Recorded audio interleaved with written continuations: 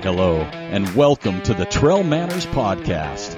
I'm your host, Eric Manning, coming to you from the beautiful trails in Ogden, Utah, but connecting you to wherever trail, ultra, and mountain running takes us.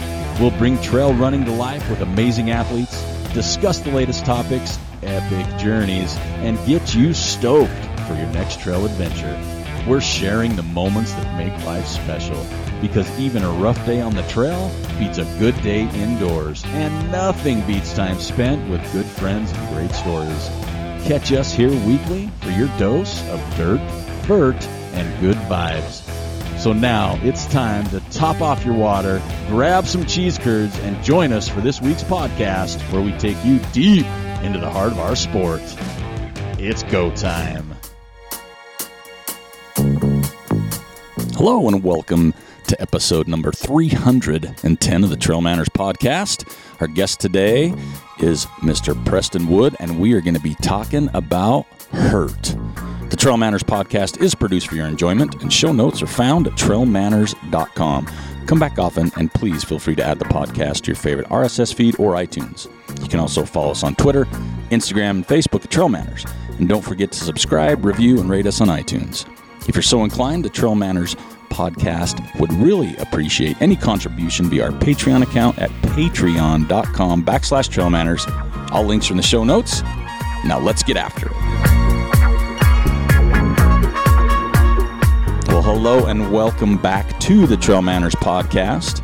As you heard in the intro, we've got Preston Wood back on the show, and we are going to be talking to him. He's getting ready to head out to the beautiful islands, over to Oahu, to literally tackle the Hurt 100 trail race. So we're going to have Preston on now, and we're going to bring him on after he gets back so we can get the blow-by-blow of what happened. But Preston, thanks again for joining us.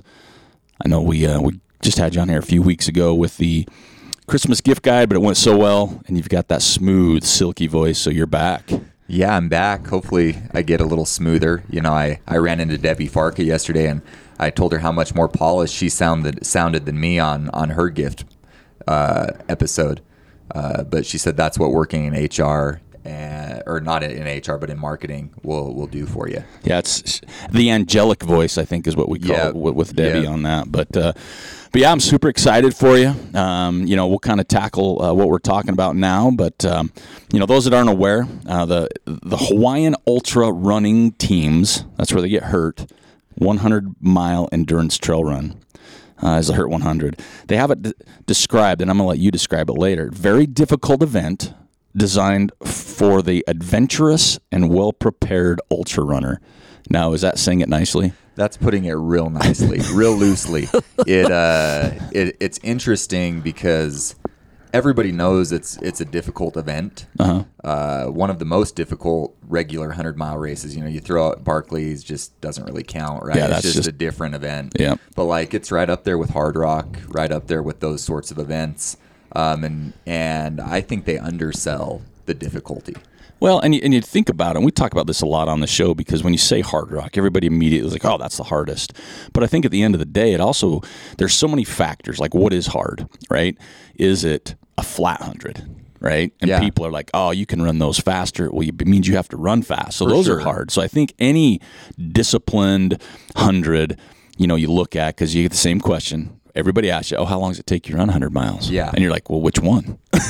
Exactly. You know what I mean? And that's something that I've run into recently. I just started a new job, and people are starting to find out about my bad habit that I have on the weekends, of running super dumb long distances and doing weird things. I get asked that question, well, how fast can you run 100? Like, how fast are you going to run this one in January? And I was like, I have no idea. I just hope I finish. Yeah. Because this one is way different than other hundreds, like the Bear 100. And it makes Wasatch look mild at times, just with the terrain. Well, and this one, so those that don't know, this is in January as well, which also throws another twist at you, because You're going to Hawaii in January. So if you're training in Utah, it's really hard to get that temperature thing down, right? Because, this morning I woke up, I think it was 17 degrees, but it says feels like 8. Yeah, I did a little shakeout run this morning with my buddy Shane Martin, and we went up to Wheeler and did a 5-mile Wheeler loop. and it was 9 degrees in the parking lot according to our car. Oh, yeah. And so when you get to Oahu for this race, it's going to be just like that. Yeah, it's going to be fairly close. Yeah, the same. Totally the same. So that's awesome. But yeah, it's January 15th. It's 100 miles. It's over 5 laps. In a semi-tropical rainforest, they say. But this is the part, honestly, that took me a little bit by surprise. Okay. 24,500 feet of elevation gain and loss. Yeah. So 24,500, that's pretty good. I mean, what's Wasatch? Wasatch right now, like after I ran it this year, was like 22,500. I bet it's about 23,000. But I mean, 24.5, and you know, some people are probably, it's 100 miles, 24.5. That ain't bad. 99% single track, and I think that's saying it loosely. Yeah, right. I mean, single track depends on what you're talking about, because I mean, it's definitely 99% trail. Yep. You know what that means can be interpreted by each person. And I love looking at photos from Hurt. Yeah. Because, and I just got back from Kauai, different island. But again, you know, we did some stuff. I don't want to call it trail running. It was like 6 miles we did, and we probably ran quarter of a mile, literally. But I mean, the terrain with roots, rocks, puddles, mud, and the bush, right? Yeah. I mean, there's times even, you know, that I talk to people, it's like you can't really see the trail. You know it's there. You know there's a trail there, but things are grown over. You know, and so there's like knife edges. It's super narrow. You got bamboo sections. This is the other thing, and I this may vary too, but they say it's got 20 stream crossings, 4 per lap. So 4 laps, or 4 per lap, 5 laps, 20 times, depending on the weather. Because we know the trail is going to have puddles, mud. For sure. You know, I mean, it's like the year I went, it rained. So let's back up. This will be my second attempt, right? Yep. So I went out in 2019. And was just totally caught off guard by the difficulty. At that point, I think it was my 4th 100-mile start, and I thought that I knew what I was doing, but it just totally beat me up, caught me off guard.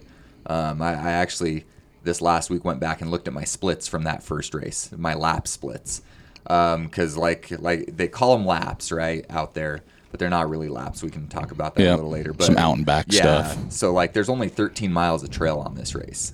And you're on the same trails the whole day in the jungle. It's silly, but like my first lap, I was 4 hours and 55 minutes, feeling pretty good. Second lap, like 6 hours, and then my third lap before I DNF took me 9 hours to go 13 to go the 20 miles. Okay. Yeah, so it's a 20-mile loop. That's right. But it's not. I think it's closer to 17.5 miles or 18 miles, but they call it 20. It's Hawaiian style, man. Yeah. It's just like we might be open this time for this business, but we may not be. It's just the Hawaiian style, right? Yeah. Well, it's got a 36-hour time limit. And knowing more about the race, I mean, I've talked to you. We've had Trevor Fuchs on the show, who's won the race. He was there during the missile crisis year. Talking to others, Gary Robbins has the course record in 2013 of 19 hours and 35 minutes. On the women's side was 2010. That was Tracy Garneau for 24:06. So I want you to look at those years. How long ago was that? It was quite some time ago. Quite some time, right? So the word on the street, and I obviously don't know because the only time I've been there is 2019, but the trails continue to get worse, right? Oh, yeah. Every year. They're getting more popular. They're getting more erosion. And so a lot of people don't think Gary's record will be broken anytime soon. I'm sure there's people out there that could. But you see the winners from 2013 on the men's side till now. There's some heavy hitters. And some of them weren't even close. No, exactly. I mean, we're not even talking within a couple hours. So I think when you go back to that, I think you're right. And I don't know the exact conditions that year. Yeah, it was really dry according to people I've talked to that year. You know, like last time in 2020 when Trevor ran, it was like a deluge. It was like full-on flooding. So you just never know what conditions you're gonna get. Well, Gary came back the next year and was 2 hours over that, and he still won. Yeah, he still won. Yeah, Jeff Browning 21:22. Avery Yeah. Collins, 21:44.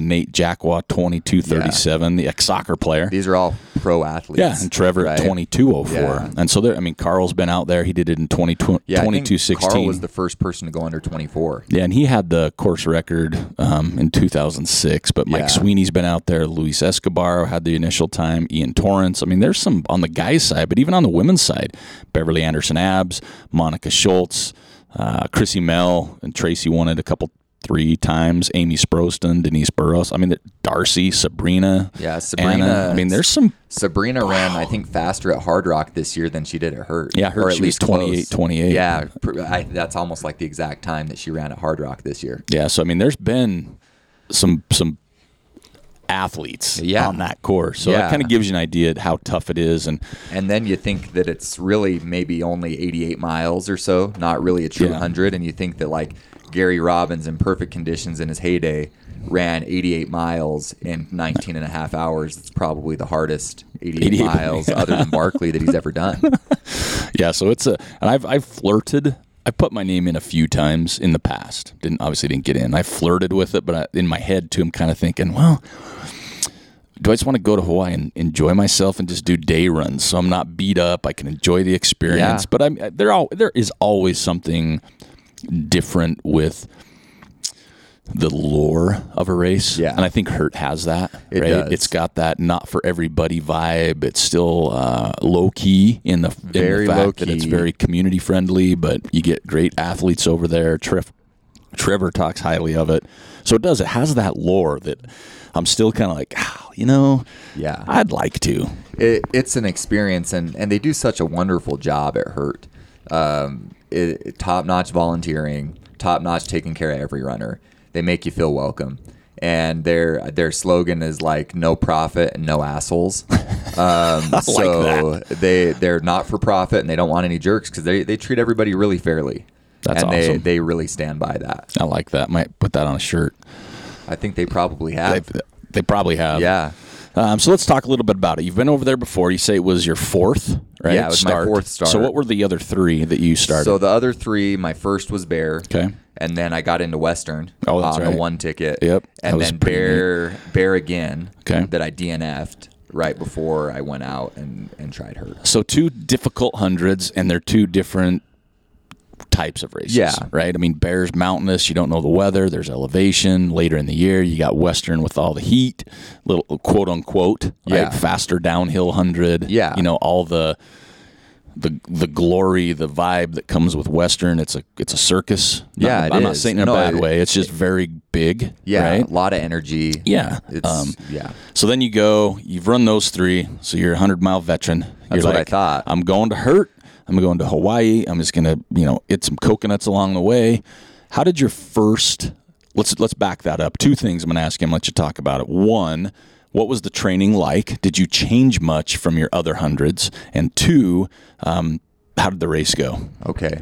So first off, the training last time was interesting because I was on the wait list in 2019. So I was like 23rd on the wait list or so, and it usually clears to about 30 in a typical year. And so I was told like, oh yeah, you're going to get in. But I still wasn't quite sure. So after the Bear that year, I kind of, I kept training and I ran the Antelope Island Fall Classic. And my mileage was kind of hit and miss. And then when I finally got in, it was closer to the race than I thought it would be.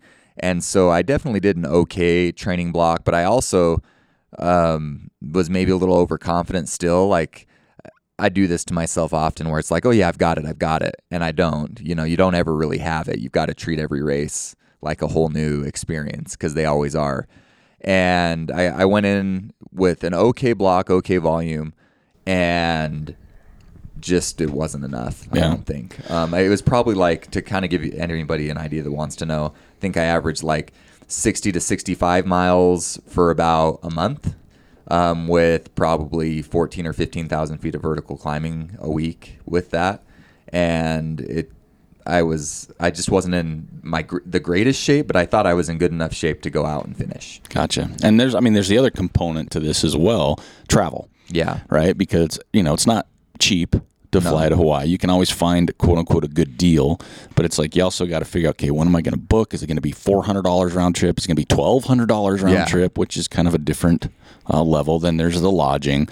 Do I take my family? Because you do have kids. There's all these other things that go on to the side. So, when you say you go into a race and you treat them, I had a conversation with somebody and it kind of came out, and then I went down the rabbit hole on it and reverse track. But I said, you got to treat every race like a first date, right? Yeah. Mind your Pete. You're all, but I'm like, well, then you don't want to be too nervous if it's your first. Maybe not. But I like the premise there. Yeah. You got to treat every race differently, and because it's going to be different and new. And if you go in and just say, oh, I had a really good Western States, therefore I will have a good hurt. It's just not the same thing. Yeah.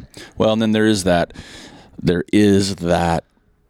weather component. Yes. And it's hard. I don't care if you're training for a hot race, but you're coming from cold, that you try the best you can. You see like people run in puffy coats to get used to heat training, but it doesn't translate. No. Sauna time. It doesn't translate. It helps. It helps, but it doesn't translate. So it's still not like the same thing. So coming from cold to something like that, your body, whether it's sweating, intake of fuel, whatever that might be, liquid or solids.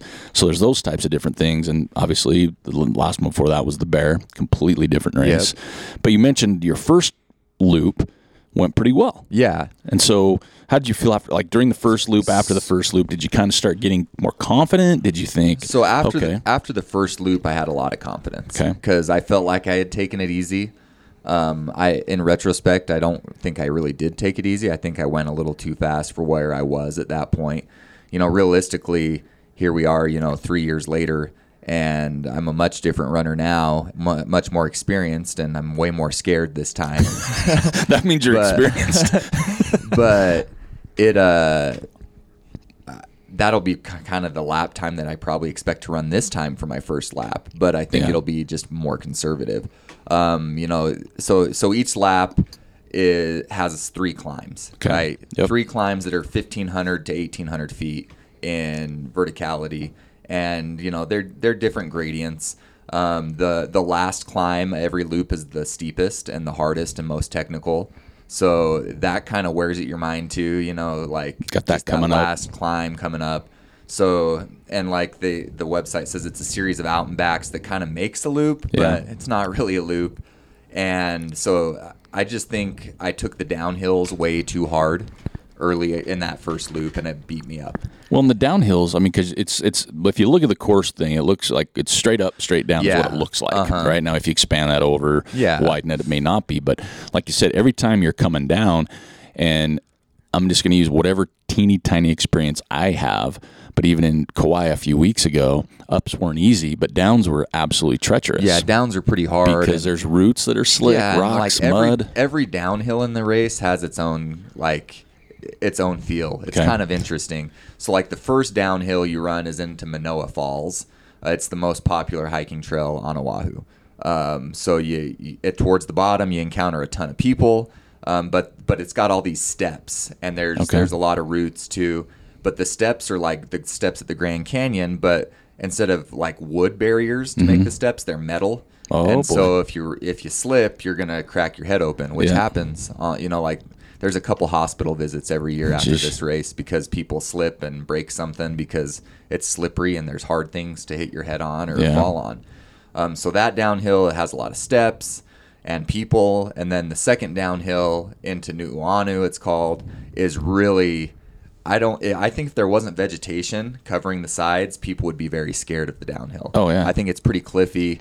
There's a lot of boulders you're jumping off of, just steep drops. So, that's the other hard part about both those downhills is you're, jumping and then landing. Okay. Jumping and then landing. And it just takes a toll. It shocks the whole body. Yeah. And then the third downhill starts off pretty gentle, and then you kind of go bottom out, and then it's more rocky, kind of almost more a typical Western technical trail, but still with huge boulders at times. So with your experience, and we'll just put you on the spot a little bit, knowing that you're not a 30-year ultra runner or anything else, been in the game, what kind of runner would do well there?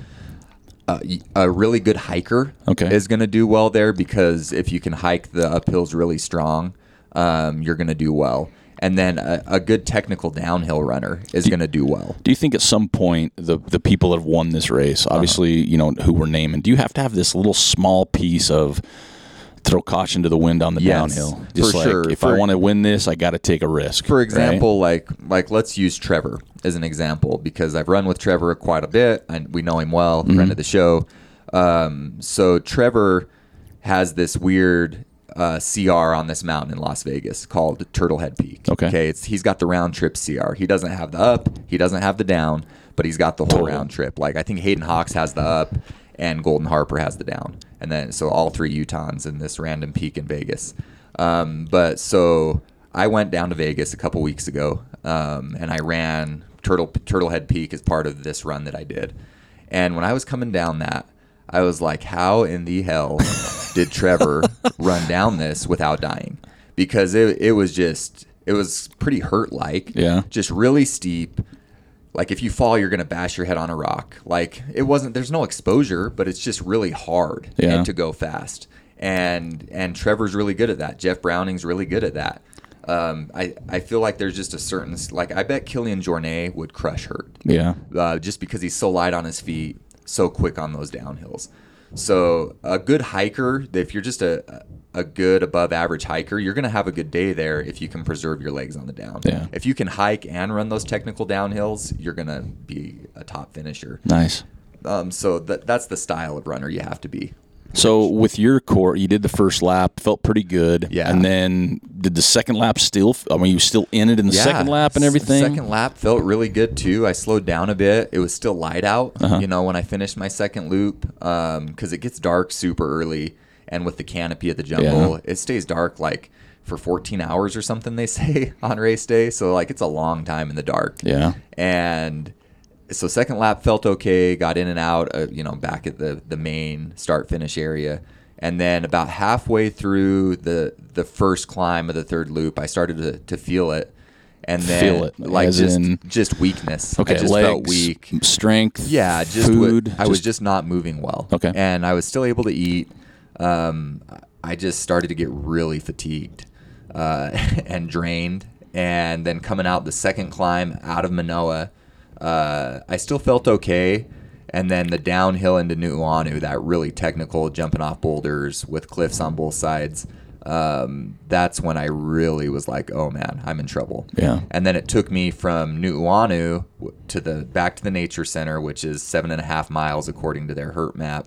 That took me 4 hours, that stretch. Is it technical difficulty combined with just walking? I was just beat up. I was blown away. So something that Trevor had told me the last time that made me laugh is I was running with him one day, and I was like, so kind of describe the technicality of Hurt. And we were just on the shoreline trail, and he pointed off, and it was just a steep slope off the side. You know how just typical. It's just a real steep grade. And he said, okay, so Hurt is like if you ran down that, but you had to do high knees through tires as you went down it.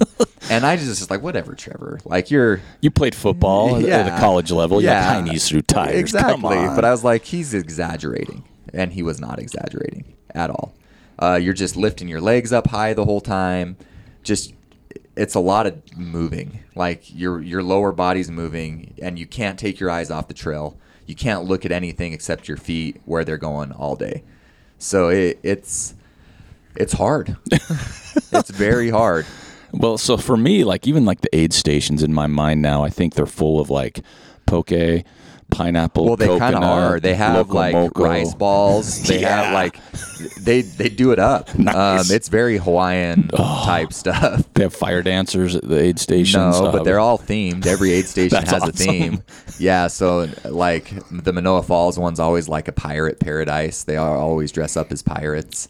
And then the Nu'uanu one changes a little bit, but they all have themes, and they do a great job, an excellent job. But the race is so hard. So what'd you learn from your first time that you're maybe taken forward into this one? What are the things you learned about how to be successful for Preston at this one? Well, I've trained better this time, I think. More specific too? Not necessarily more specific, because I don't think you can train specifically for the race. We can find some tires. Yeah, I could throw them on the mountain. There you go. or Just throw them up Malins and just make it even harder. Yeah, make Malins even harder than it is. So this time around, I'm coming off. This has been my biggest year mileage-wise and vert-wise since I started ultra running. I had a disappointing end to my summer for me. You know, like my Wasatch didn't go how I wanted. Still was able to finish. Bear didn't turn out well. I tried to run both. It's a 3-week. It was only two this year. Okay, Yeah. I tried it once with a 2-year break, and I think I dropped at mile 40 at the Bear. Yeah, and that's about where I made it at Bear. And something where I get in trouble historically is just my pacing. Okay. When I pace smart and I start off slow for me and just kind of take it easy, I really have a hard time getting myself in trouble. Okay. Because once I get past a certain point and everything's working, I'm eating, then I just don't slow down that much if I've paced it smart. Okay. But when I pace like a not smart ultra runner, like I did it like at the start of Wasatch, I got caught up. You know, like You always feel good at first. I've never seen a more frantic start than the start of the Wasatch 100. Really? It was crazy. And because like I went in there with top 10 aspirations, right? Like I thought I could run top 10, and knowing that if I ran under 24 hours, I'd probably be, you know, closer to the top 5. Yeah. And so I go out and there's like 70 people in front of me, and I'm like, what are all these people doing? And so I'm like panicked and climbing way too fast up Bear Canyon and thinking that, man, I guess I'm just not in that good a shape this year. And then I get to the top of the climb, and, you know, Matt Van Horn, who's a top 3 finisher, Mick Jernick, who's won the Bear and finished top 3 at Wasatch, Brian Robbins, top 3 finisher at Wasatch. We're all there, and there's 70, 80 people in front of us. And I was just like, okay, I should have just slowed down. Yeah. You know, but you get caught up, and so that's when I get in trouble. So number one thing going into herd is I'm just going to take it real conservatively early. There's no reason to hurry early on in 100 or any time in 100. It's a long race. Well, especially when you're talking that loop thing, just kind of getting your feet under you, because you know there's going to be attrition. Right? Yeah. So if there's 70 people ahead of you, you know you're not going to finish 71st after the first 10 miles. It's just not how it works. So I see what you're saying there. But also, you got to say, like what you were talking about at Wasatch, it's been a tough couple of years. You kind of miss that race thing. Races are just different. Right? Yeah. It's like the celebration of all the hard work. That's why I say this is what you've earned. You go there, you get excited, you just want to have a good day. So you get caught up in it. So it's really difficult because, I've talked about one time is creating a product that will just shock you every time you hit a pace above. It'll just shock you like a dog collar. Oh, got to slow down. I mean, that is something I need. Yeah. Because just historically, that's been my crux. That's been what kills me. Well, you hear it a lot from people. Yeah. I started too fast. I went out too fast. I went out with this. I went out with that. And I'm no top athlete runner at all, but my best races have been when I thought the first half went crappy. Like the one time I finished Wasatch under 30, I was at Brighton, and I thought there's not even a chance. But then for whatever reason, different things happened, but I felt good to finish. Yeah. So I think that it's historically that, races, I think Carl Meltzer said it once, 100 milers are won and lost at mile 60. From 60 on, I think at one point he was saying that, the first 60 miles, it's just kind of a crapshoot. Yeah, well, I mean, you just look at me when I pace smart, and that holds true. Like the Bear, when I ran really well, I think I was like, me and this guy Kyle Markusich ran like 40 or 50 miles together that day. It was super strange. We just were kind of by each other, and going into Beaver Mountain, I think we were like 20th and 21st, and so that's mile 75 at the Bear. And we finished 8th and 9th. There you go. Just that back half we could run, and nobody, like not very many people could. Yeah. And Western States, same thing. I think I was in like 180th, 190th place there, and then ran all the way up to 70th before I totally melted down at like mile 91. I just fell apart. But it goes to show, like in that back half of any race, if you can move, you're going to move faster than most people because everybody's dead. And that's going back to what I've learned is just over the years, I'm definitely more seasoned with just feeling miserable and getting through that when my mind's right. And going into this, my mind will be right because I'm just looking for the finish. But biggest thing for me is just take it easy. Don't overdo it early. I need a shot color. There you go. Really, that's... I'm going to come up with something. Yeah, I mean... hit a certain pace, dang it, back it down, back it down. Exactly. And I'm sure I could set an alarm on my watch. Yeah, I know people I'd do feel that. like a big nerd. That's all right. It's okay. You won't feel like one at the end when you're covered in glory. Yeah, exactly. When I get to ring the bell and kiss the sign at the end. So this loop, just a few. I'm a nerd when it comes to race. I like to know stuff. So for me, it's like, okay, where you have this loop of 13 or so miles, right? 20, 13, the magic so number. It's 13 of trail, right? 13 unique trails. So like, it's not 20 mile, like it's not like a smooth 20 mile loop on a map. It's not a circle. So you have that and back. So I mean, they say it's 20 because they took like a wheel to it and went over every rock and route. They probably did get 20 miles. Yeah. But if you map it out, it's like 17 and a half or 18. And there's 3 aid stations per quote unquote loop. Mm-hmm. What do you do far as like, do you wear a vest? Do you wear a belt? Do you do handhelds? Do you just rely on aid stations? I mean, what's your plan and strategy with that now? Probably wear a vest because it'll be warm. Okay. Warmer than here for sure. Yeah. Wore a vest last time. And is that for hydration purposes? Yeah, for hydration purposes, and I just like to have a few things, just gels and things that I'll carry. I'm actually semi-tempted to maybe use handhelds the first couple laps, just so that then I can, get a break from the handhelds and then go to poles later on. That's kind of what I'm trying to decide what I want to do. So but in my experience, again, totally different place, but I needed my hands on the course. Yeah. Right. So that's why I was curious. Like, do you see people with handhelds? Do you need your hands? You don't. I mean, there are a few big rocks that you have to like maneuver up, and that I like put my poles down even to like. I mean, they're like chest high on me. I'm like 6'1", so they're pretty high. Yeah. But like, it's nothing that crazy. Okay. And like back then in 2019, I was super scared of everything. You were shorter too, right? Yeah, I was way shorter. And so this time, like, I'm sure it might not seem as technical as it did that time with the climbing stuff, because I was a big chicken. I still kind of am, but not as big of a chicken. I mean, that could be an issue, but I like the handhelds actually because the bottles are bigger than like my vest ones. Okay. So I could carry like. What handhelds do you use? I have the Nathan ones that are like 22 ounces. Okay. So I can't remember what they're called. 22-ounce Nathan handhelds. Yeah, that's what I'll call them. They have a name though. They do. I don't know what it is. It's all right.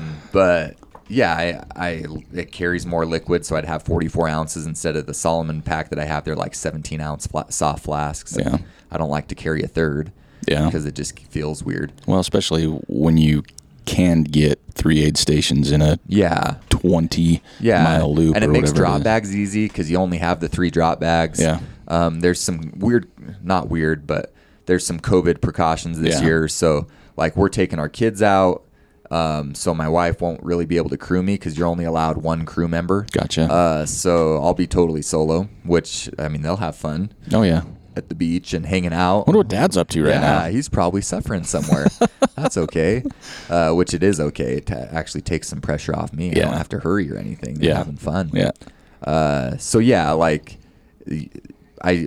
last time I'll tell you what I did. This is kind of funny. I still get teased about it with my friends. But I went to Costco and I got 3 like pretty decent sized storage bins with lids. Okay. And we bought them there. And then used them for the race, and then I returned them. You're that guy. I was that guy. Well, because I thought you were going to say it, and then I donated them to the race. I should have donated. That's a better idea. I wish I would have thought of that. See, now I'm going to get teased by everybody that listens to this. You're I deserve in trouble it now. though. We're going to give you a nickname. But the reason I did it is because I didn't know how to pack like big enough things for drop bags. Yeah. And I wanted them to be waterproof. Knowing that it could rain, and it did. Yeah. So that was what I came up with, but I should have just donated them to the race. It's all right. It's all right. I should have talked to you. I'm not going to edit this part out, but it's all right. People will say something. It's okay. I deserve it. You'll get a nickname. That's the cheapest thing I've ever done in my whole life, though, just for the record. I tip well. I promise. I'm not. You're going to cover yourself now. Yeah, I'm like, oh man, people are gonna think I donate to Trails Foundation. I do all monthly. You Eric do. can let you know. I think that's awesome. I really thought you were going to say nerd. I'm like, why is that nerdy? You're donating.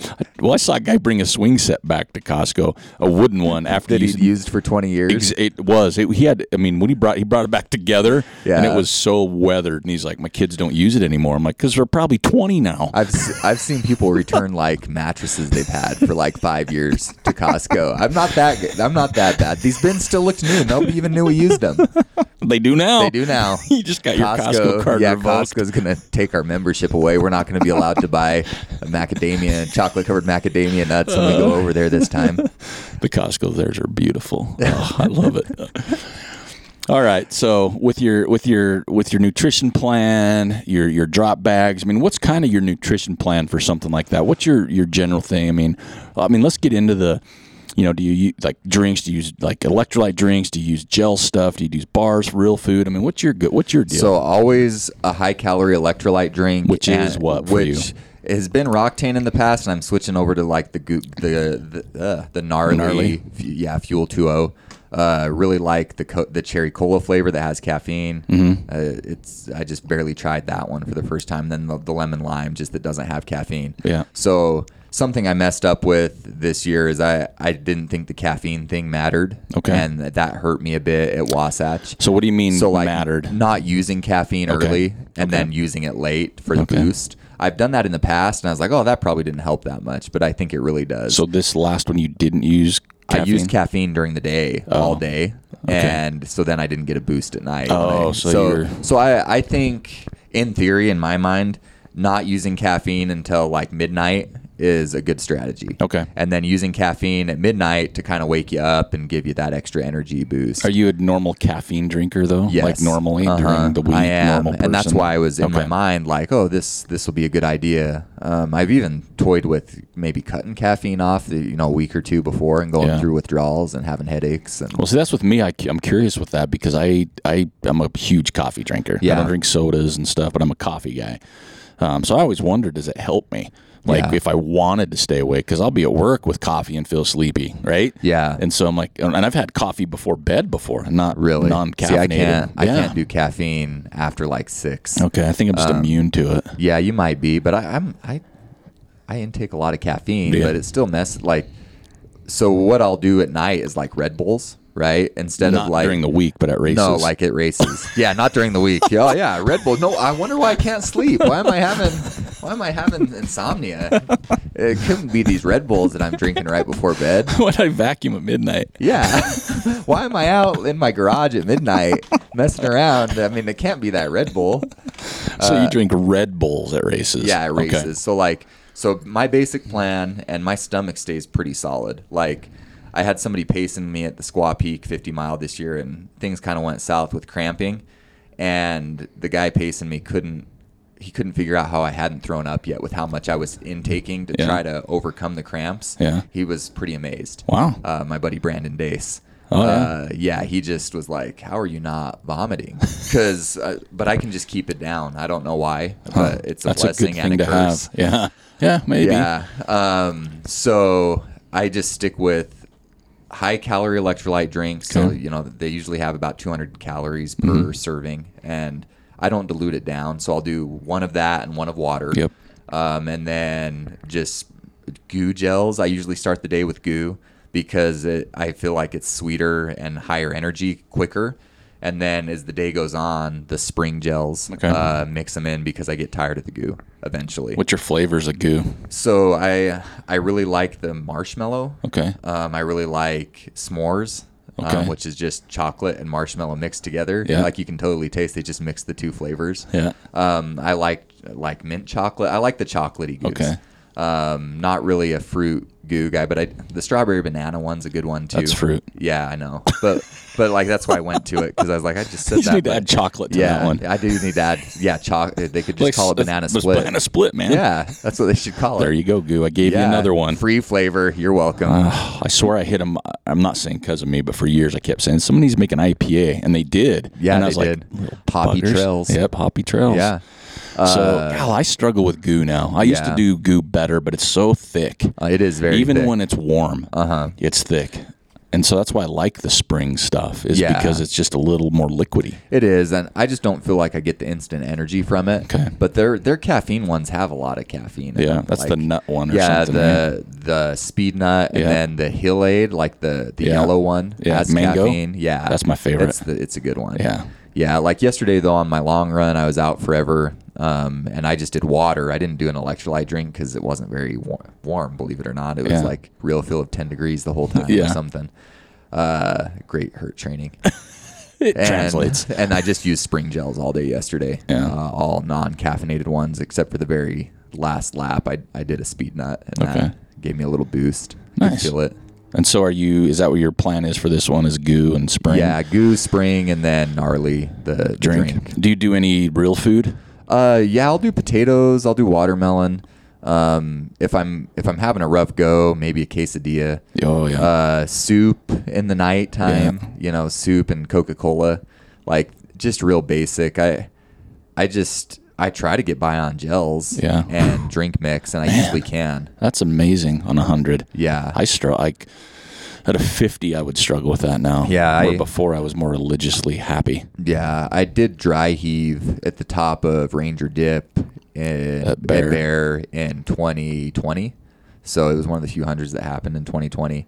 I was with Ben Wallace, and we got up to the top, and I was like dying, and I vomited and then rallied to the end because, again, You Shane, dry heaved or vomited? Well, I dry heaved because there wasn't much in my stomach, Okay. but then a little came out. Okay. And then I rallied. Dry heaves are like sternum crackers for me. Yeah, it was pretty bad, but then rallied pretty good. It was a fun little downhill after I got whatever it was worked up. One year I was pacing Jim Skaggs at Bear.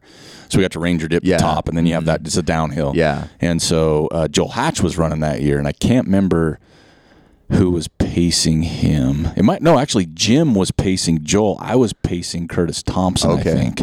And we were going downhill, and out of nowhere, Joel just comes literally flying by us, and we were like, what? And you're kind of in the downhill on that is like fairyland type Yeah. stuff to me, like not like in Bryce, but trees and moss and rocks. Yeah, it's kind of an like awesome downhill. yeah, and so it's like fairyland, and he just went flying by us, and we're like, well, where the hell's his pacer? And so we keep going, and here I'm pretty sure it was Jim. I'm old now, I don't remember, but I'm pretty sure Jim was like, have you guys seen Joel? And we're like, I lost him. 5 minutes ago, he was flying by, and Jim's like, I stopped to use the bathroom. He took off. Yeah. And so we talked to Joel at the end, and he called it Smurf balls is what he had to jack him up to get down the hill. To this day, nobody knows what those are, but it was late in the race, so I don't want to know. But it was that something. downhill, but he flew down that downhill, but he was not doing well a lot before that. Yeah. No, I mean, that's the thing is the more you do these, the more you realize, the ups don't last and neither do the downs, right? Yeah. You just kind of move. Yeah, just move through them. So you're kind of dialed in. What are you going to do for drop bags that hurt this year? Since Costco can't let you Well, back I'm going to in. go to Costco and I'm going to donate the bins this time. No, I did get made fun of because of how big they were. Oh, though. Yeah. I mean, they were small, but they were still big. Bigger. But they fit within their size requirement. Just like flying, right? As long as it fits in the overhead, doesn't matter what it looks like. Exactly. So are you doing that technique this year? No, I don't think I'll do it. I think I had too much stuff last time. Are you Gonna saying try that because now everybody No, knows? no. You don't want to feel Maybe, bad? Maybe. No, I'm absolutely not doing that. Definitely not doing that, Costco. Please don't take our membership away. My wife will maybe divorce me over that one. That would be the one thing I could Over do. $30. Yep. No, I'll do lighter drop bags this year, mostly just with nutrition. I'll have light stuff. Yeah. I mean, lights are huge. You'll need a few though, right? When you're saying there's like 14 hours of darkness, Yeah, so you're so going to need quite I've got a few. batteries to switch Okay. out. I do disposable batteries for the headlamp I use during races just because I feel like less can go wrong. You can just always put more battery. I would just take them back. Just return them. Just return them. Use it and These return the didn't work. battery. They're dead. I don't know why. I mean, I just used them for 8 hours overnight. You shouldn't have mentioned that on this show. It's okay. I deserve it. I mean, like I said, I get made fun of pretty good already. So what do you use for drop bags now then? For real. What are you going to use for sorry. real? For real, like I usually just use Ziploc baggies, Okay. like at regular hundreds. Okay. But these have to be a little bigger because you're hitting them up every time, Yeah. right? So you go through every one 5 times. So maybe 2-gallon Ziploc bags. So I use dry bags. Do you? Because of the water situation. Because I learned one year that way. I had some drop bags. It rained. Yeah. My stuff was drenched. Yeah. Everything, my clothes. So I use dry bags, and what I'll do, because I'm a nerd, so in my dry bag, I'll have a Ziploc with nutrition, a Ziploc with like headlamps and batteries. I'll have a Ziploc with clothes. Yeah. And so if I know what I need, they're in a Ziploc. So it's almost like that, also that extra layer of keep me dry. But then it also, for me, it's just when I get to a later aid station, when my mind's fuzzy, I know what I'm doing. Yeah. Right? Or sometimes I even label what's in the bag so I know I don't have to open it or not. Exactly. Yeah. I mean, weird stuff happens to your mind. It really does. It really does. I went to an aid station late in the race, had all my stuff, and left. Yeah. Never got to grab anything. Yeah. And I'm like a mile, 2 out. I'm like, uh-oh. Yeah. I literally left everything out, too. No, I didn't even put it away. Yeah, you just get lost. But yeah, so I'll have, I think I'll wear the same pair of shoes the whole time this time. So that'll eliminate some space and drop bags. I will probably have a sock change just in case, depending on what the weather's going to be. Okay. But I've really simplified my ultra running too. Like, yeah, that's always nice. I don't change shoes or socks usually anymore. I don't either. I think it just takes too much time, and for me, it doesn't help as much. I know some people swear it's like I've seen, for me, it's been the opposite. Going from like really wet and putting dry on, then I get different frictions on my foot. Or let's face it, at some point in a race, your sock is part of your foot. It is, So it's kind of like I don't like messing with it. I've done it before, and I think it had the adverse reaction to it, right? Yep. And shoes wise, to me, I mean, I know people say, well, then I'm using this at the back end. There's more cushion, or there's a downhill this, and I'm fine with that. But I think I struggle with change. I always have a pair of socks in my bag, but I'm like usually too lazy too. I'm like, I just really want to mess with it. I don't want to see what my foot looks like. For sure, and I think it's just the more things you have in the drop bag, the more you're going to waste time looking at the things in your drop bag. So other than lights and poles, if I decide to switch to poles, which I probably will because I train with them, other than those things that I know I'm going to use for sure, I'm just going to keep it pretty simple. Now, wouldn't your feet pretty much be wet the whole race anyway? Yeah. Like, even if you change, they will get wet again. Yeah, they'll get wet again. Okay. Yeah, and that's never really been a problem. Blisters have never really been a problem for me ever. That's good. So I have good feet too. So I'm not too worried about those sorts of things. But I think I'm going to go to Costco again though now just to do it, so that I can tell everybody I did the Costco bins again, and then I'll donate them though. Donation to Hurt. Well, we're going to have you back on the show when you get home, so we can get a play-by-play. So either whatever you decide to do, I want it to have a feel-good ending. Yeah. So even if you take them back for your money or whatever, because you want to buy more macadamia nuts, I don't know. Yeah. I don't want to know that. I want a feel-good ending. Okay. For the we'll listeners. make it up. We're trying to set a good tone for the holidays about giving. Right? Yeah. Something like that. Yeah. Shoe-wise, Speed Goat 4s? Yeah, Speed Goat 4s. Was really hoping the 5s would be out before Hurt, but they're not going to be. That's just what I'm going to roll, is just Speed Goat 4s. I've got a couple pairs. Do you have a white pair? I asked for one for Christmas. We'll see if I get them. I was on the Hoka website the other day, and I'm like, if I liked those, I would totally buy the white ones. Yeah, the white ones with kind of that floral type. Yeah, just to have. Just to have. I'm going to wear those if I get them. Because white shoes do make you look faster. Yes. So I would buy them, and I would have someone video me. I want to see this big dude. Look just how look fast I look. Look how fast I was running. Yeah. High knees through the tires. No, and then it's just funny to wear white shoes that hurt because of the mud. You know, it's just won't last long. Yeah, it'll last about 5 seconds. Nice. So, cold-wise, at night, does it get pretty cold in the forest? No, or just, is it humidity? I'm sure people that are from warmer climates or from Hawaii feel like it gets chilly at night, but it cools off. But I felt so you're not warm going to have the jacket, whole time. really? No, Probably no just jacket. A t-shirt? Like that, it makes clothes real easy. Because, Yeah. Maybe I'll have a t-shirt to change into, but probably not. Yeah. Just like wear the same shirt and shorts the whole time. And I do like changing shirts. I have do. at times, like going into the night here in like the Rockies, it's the Rockies. Yeah. I usually put like a long sleeve on and have a jacket just in case, but like that's a good shirt change just to dry off a little bit. I like to have shirts and drop bags later in a race too. I just sometimes feel cleaner. Yeah, feel more alive than just pasty with white stains all over them from sweat. Yeah. And whatever else there is. But I always like to have a change of shirt. So what are your expectations then for Hurt number 2?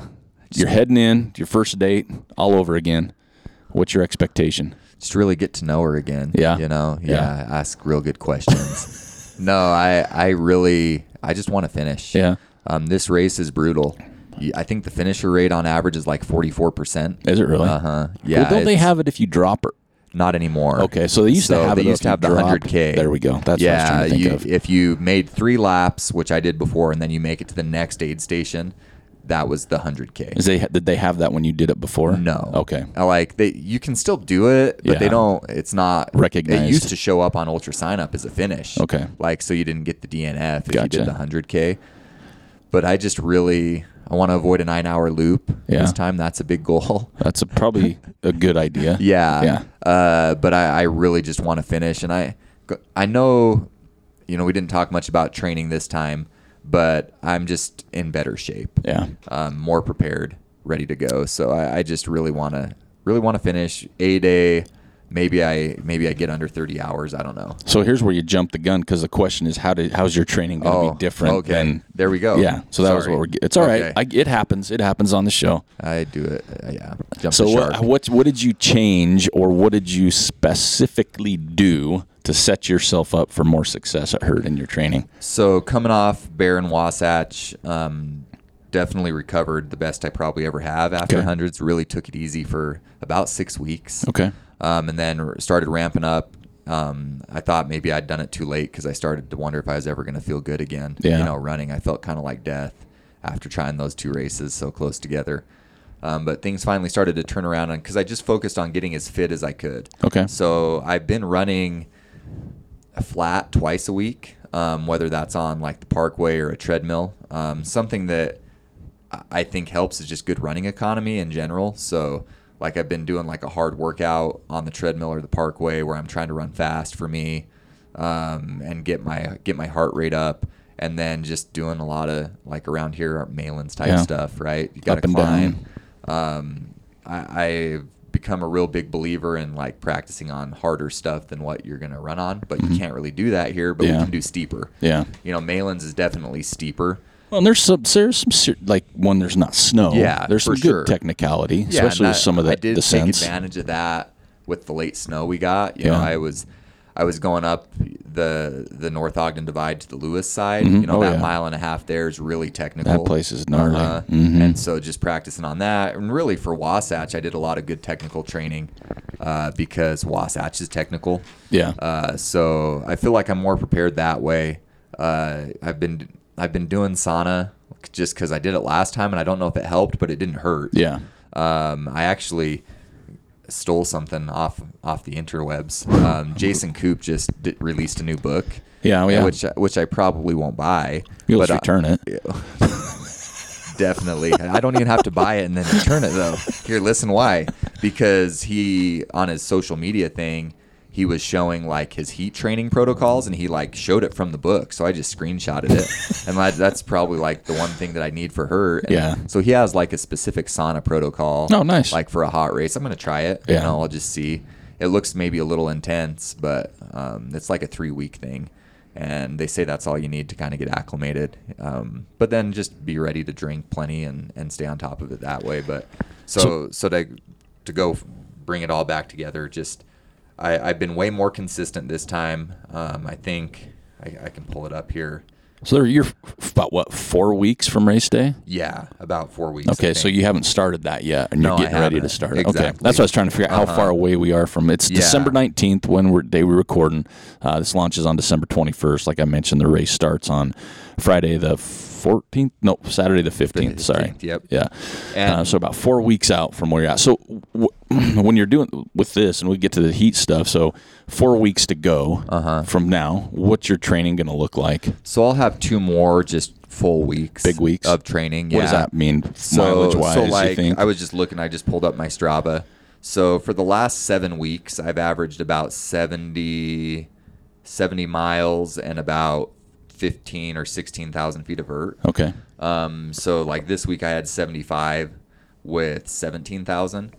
And that's with 2 flat runs. So I'm getting a lot of vert and big runs. So really I'd like to bump that up to like 80-ish probably for the next 2 weeks. The next 2 weeks, mm-hmm. Which with the holiday season makes it super easy. Yeah. I mean, there's nothing else going on. Yeah, there's nothing else going on. But yeah, bump it up to 80 and then just kind of start to taper down. make sure I'm rested. I really feel like I'm nailing this. Like I went into Wasatch, I think, a little overtrained, and I raced a little bit too much this last year. I way too much the whole year, didn't really take a break. And so after the break, after the Bear DNF, I took the time off and really ramped up, and I feel like I'm going to hit this just about right. Okay.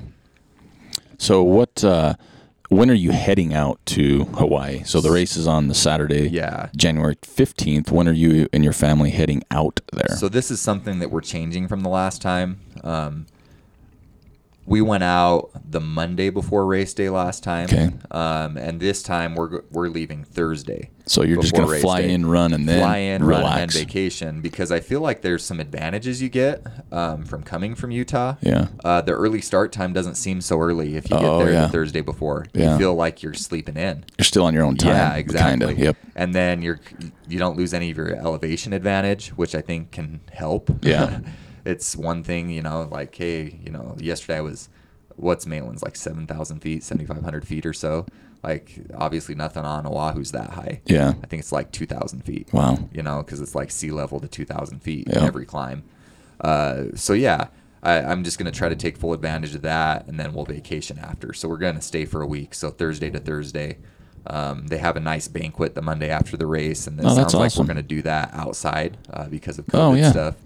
Which will actually probably be more fun. I was going to say, that actually sounds really nice. Yeah, so we're going to do it probably at a park on Waikiki, sounds like. So there it'll be more fun. And they used to do it, they usually do it at like a country club type scenario, which is nice. It's a super nice banquet room. Oh, yeah. We kind of had to rush out of there last time because our flight left that Monday night, right? Okay. Like right after the race. And so, even though I didn't finish, I still went to the banquet because we paid for it. Yeah, heck right? yeah, man. Yeah. Can't take that back. No, you can't. Costco wouldn't take it back for some reason. Country clubs don't like that. No, they don't. No, they don't. But it's really a great event, though. And so you're going the Thursday before the race. You'll finish Sunday. So how many days you staying after just to relax, like Thursday. a week? Yeah, till Thursday. Thursday to Thursday. Yeah. So you'll have a few days of just hanging out with the family. Yeah, exactly. Putting your feet in the water. Yeah. Seeing what toenails come off in the ocean. I usually don't lose toenails. Don't you? I never have. You got to sacrifice one to Hawaii. I think that'd be the place. I think I wear shoes that are too big, so it helps me avoid the toenail jamming into the front of the shoe. See, too big for me just seems like I would slide more in that but way. It's not like that big. Okay. Like just big enough. Because our goal for you, since you'll be back then, our goal is to try and get you the weekend you're back so it's fresh and get you launched on the 25th. Let's do it. To get a play-by-play while it's fresh. Yeah, it's better to do it when it's fresh. Yeah, because I want to see the emotion on the face. You want to see me crying? Hey, man, I'm probably going to cry. That. I cry towards the end of almost all of these. I cry during Hallmark movies, and I always know that they're going to kiss. Like... They're gonna go to put the star on the tree and fall, catch, kiss, movie over. I cried in the torture chamber at Wasatch, sat down, just felt sorry for myself. Seth Waddups laughed at me. He's just like, it's a good friend. Yeah, he is a good friend. No, he is. I didn't think I was ever gonna make it out of Herb's torture chamber to Pot Hollow. Then I sat at Pot Hollow in a chair and dead-eyed it for about 40 minutes and told Seth that it was dumb to stop there. And he didn't agree. He didn't agree. He thought it was a good stop, and then, ran it in. But that's what's so I'm going to cry. Everything you're saying is like, I want to race again now. Yeah. Everything we're talking about, the crying, the emotion part, I'm an emotional guy. Yeah, at the end of the day, I tell people flat out, I wear my emotions on my sleeve, and I don't apologize for it. My kids have seen me cry. Coworkers have seen me cry. Everybody has. And I'm like, oh well, at least I don't return stuff to Costco. So, it's not that bad, right? Well, you could do both, like me. Be a crybaby and return stuff to Costco. You're going to start your own club. The Crybaby Runners Club. The Crybaby Costco Return Club. That's so If you want to funny. join my club, message me. We'll make it happen. It's a special Facebook group for support. Yeah, it will be a support group. But that's what, I love it. I go, and I say this because everybody does. At some point running, you lose your quote unquote mojo, right? Yeah. Where you're kind of not feeling it. You don't want to train, or you're training, but it feels like work. You're not enjoying yourself. And I always tell people, find a race. I don't care if it's a 5K. Find a race and hang out at the finish line. Yeah. I swear you will find your stuff really fast. It helps. I mean, I've seen it with people that come out to crew that haven't run. You know, it really does get you pumped. Oh yeah, I'll sit at a race and they'll be like, you know, I have to put my sunglasses on. I want people to see me tearing up. But when you see families hug or, you know, running for somebody who can't type shirts or everything else, it's like, man, I actually got it pretty good. Yeah. You know, and I want to feel that emotion again. I don't care if I cry. But yeah, that's what I tell people. Get your mojo back. Go to a finish line or even volunteer. That's always another good way. It is a great way. All right. So Hurt. There's a lot of people heading over that we know. Yeah, there's seven from Utah. 7 Utahs. So that's unbelievable. Yeah, so me just from Ogden, there's 4. Wow. Right, even though Trevor doesn't live here anymore, because he's going to end up moving to Hawaii. It sounds like so. So me, Trevor, Tara Warren, and Sylvia Greer. So we've all been on the show before. Yep. And then Jake Kilgore's going out. And he's going to be on in January. And then my buddy Ian Ferris is going out. And then Ernie Floyd, who's a veteran, been around. So is Ian. For a while. Ian's a veteran. He's done it. Ian, this will be his 4th start out there, and he's got 2 DNFs. This might be his 5th start, but it's one that he's excited about because he's had some success at Rufa, and he feels like a lot of it translates just like putting your head down, hiking steady, grinding it out. Yep. And then hit the downhill. Yep. Well, that's my next one is Rufa. I'm just doing the 6-hour.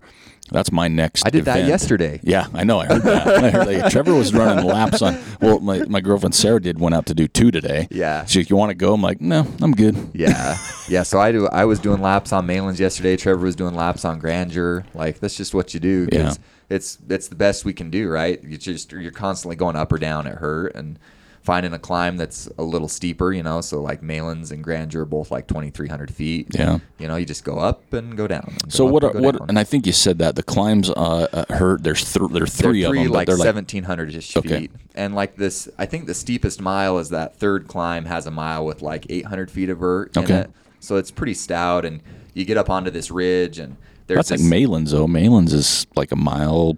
1,000 feet a mile. Mainlands is like 1,000 feet and then 800 feet, so it's steeper. Yeah. And Grandure's pretty similar. Yeah. I bet Grandure's probably more similar to the Hurt grade. Yeah. But there's some places at Hurt where it gets really steep. Okay. Yeah. Huh. Well, any parting thoughts for us? I don't want to put you on the spot. I know you just want to finish, but you feel good about heading out there and tackling the course. I do feel good, and I know that when I have good days, I move pretty well. Yeah. So obviously I know that I can run well out there, but I'm just going to really try to focus on doing my own thing.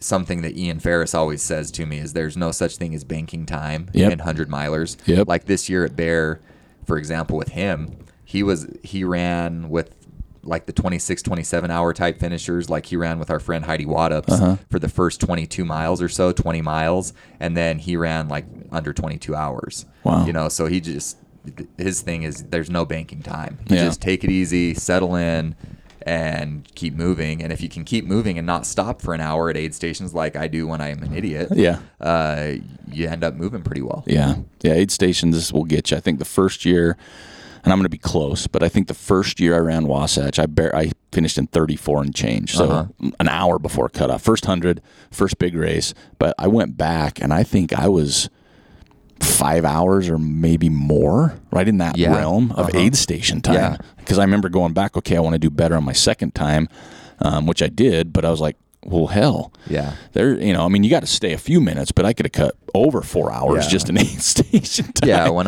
I'm doing well at a race, like under 40 minutes total, because there's a lot of stops. You got to refill, you got to do things, so you're going to spend some time.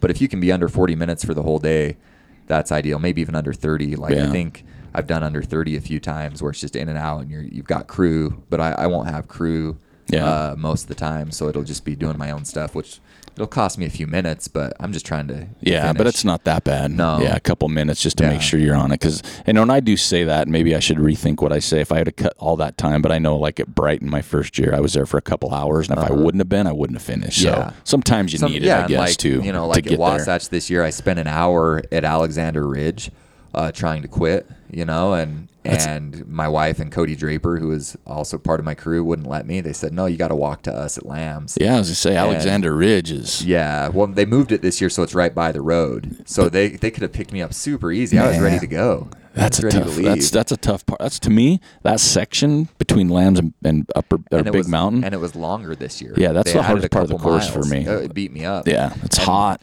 But exposed. If I don't take that hour and drink a bunch of pickle juice and get rehydrated there, I don't finish the race. Yeah. Right? So I needed to take that time as I was ready to quit. Yeah. Sometimes you got to take time. Need to do what you think you need to do, or have a friend that'll laugh at you when you cry. Right? Yep. Those are good to have. Friends. And they know when to give you a hug. Yep. Well, Preston, thanks again for all the support of the show. I mean, you've been great. You got your Trail Manners hat. Now go get a hat on. I may have one on as well. I was kind of funny when I saw him, like, wow, that's pretty solid. Because this is some old gear. It is. These are some old hats. Yeah. But no, I appreciate your support of the show, all your help with the Christmas gift guide. That went extremely well. And I'll be launching a podcast this week, kind of recapping both part twos, parts of that before Christmas. But we just want to wish you all the luck in the world, all the good vibes and the shakas to head to Hawaii and just have a good day. Have a good experience.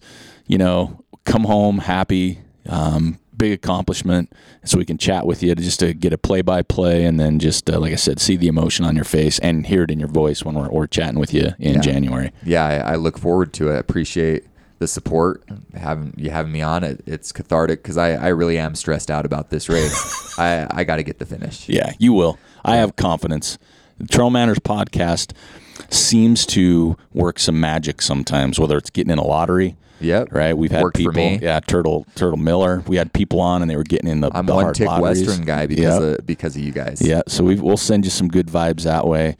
And all the listeners will as well. It's such a great community and I can't thank all the listeners enough. So a shout out to everybody out there that listens to the podcast.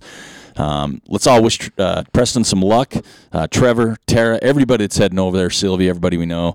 It's going to be a good day for all of you and it'll be fun just to have you guys back on the course, bringing some love to Oahu. Yep. So we are going to sign off now. So we'll have him back in January to hear more. But again, Preston, thank you so much. Good luck. And we'll talk to you in about a month. Sounds good. All right. Thank you for listening to the Trail Manners podcast. I'd truly like to thank Preston Wood for joining us today to talk about the Hurt 100. And I also want to encourage everyone to follow us on Instagram, Twitter, and Facebook at Trail Manners, or swing by the website at trailmanners.com. There you can check out our store page to help support the podcast by buying some swag in the shop, or you can hit us up on the contact page. Let us know what you want to see, who you want to hear, or if you would like to be on the show. And if you just take a minute to subscribe to the show and leave us a rating or review on iTunes or Facebook, I'd truly appreciate that. And lastly, Trail Manners would love any support you could give us via our Patreon account. That's patreon.com/Trail Manners to keep us alive and kicking. Until next time, this is Eric Manning reminding you, you don't get what you wish for, you get what you work for. Now go get it.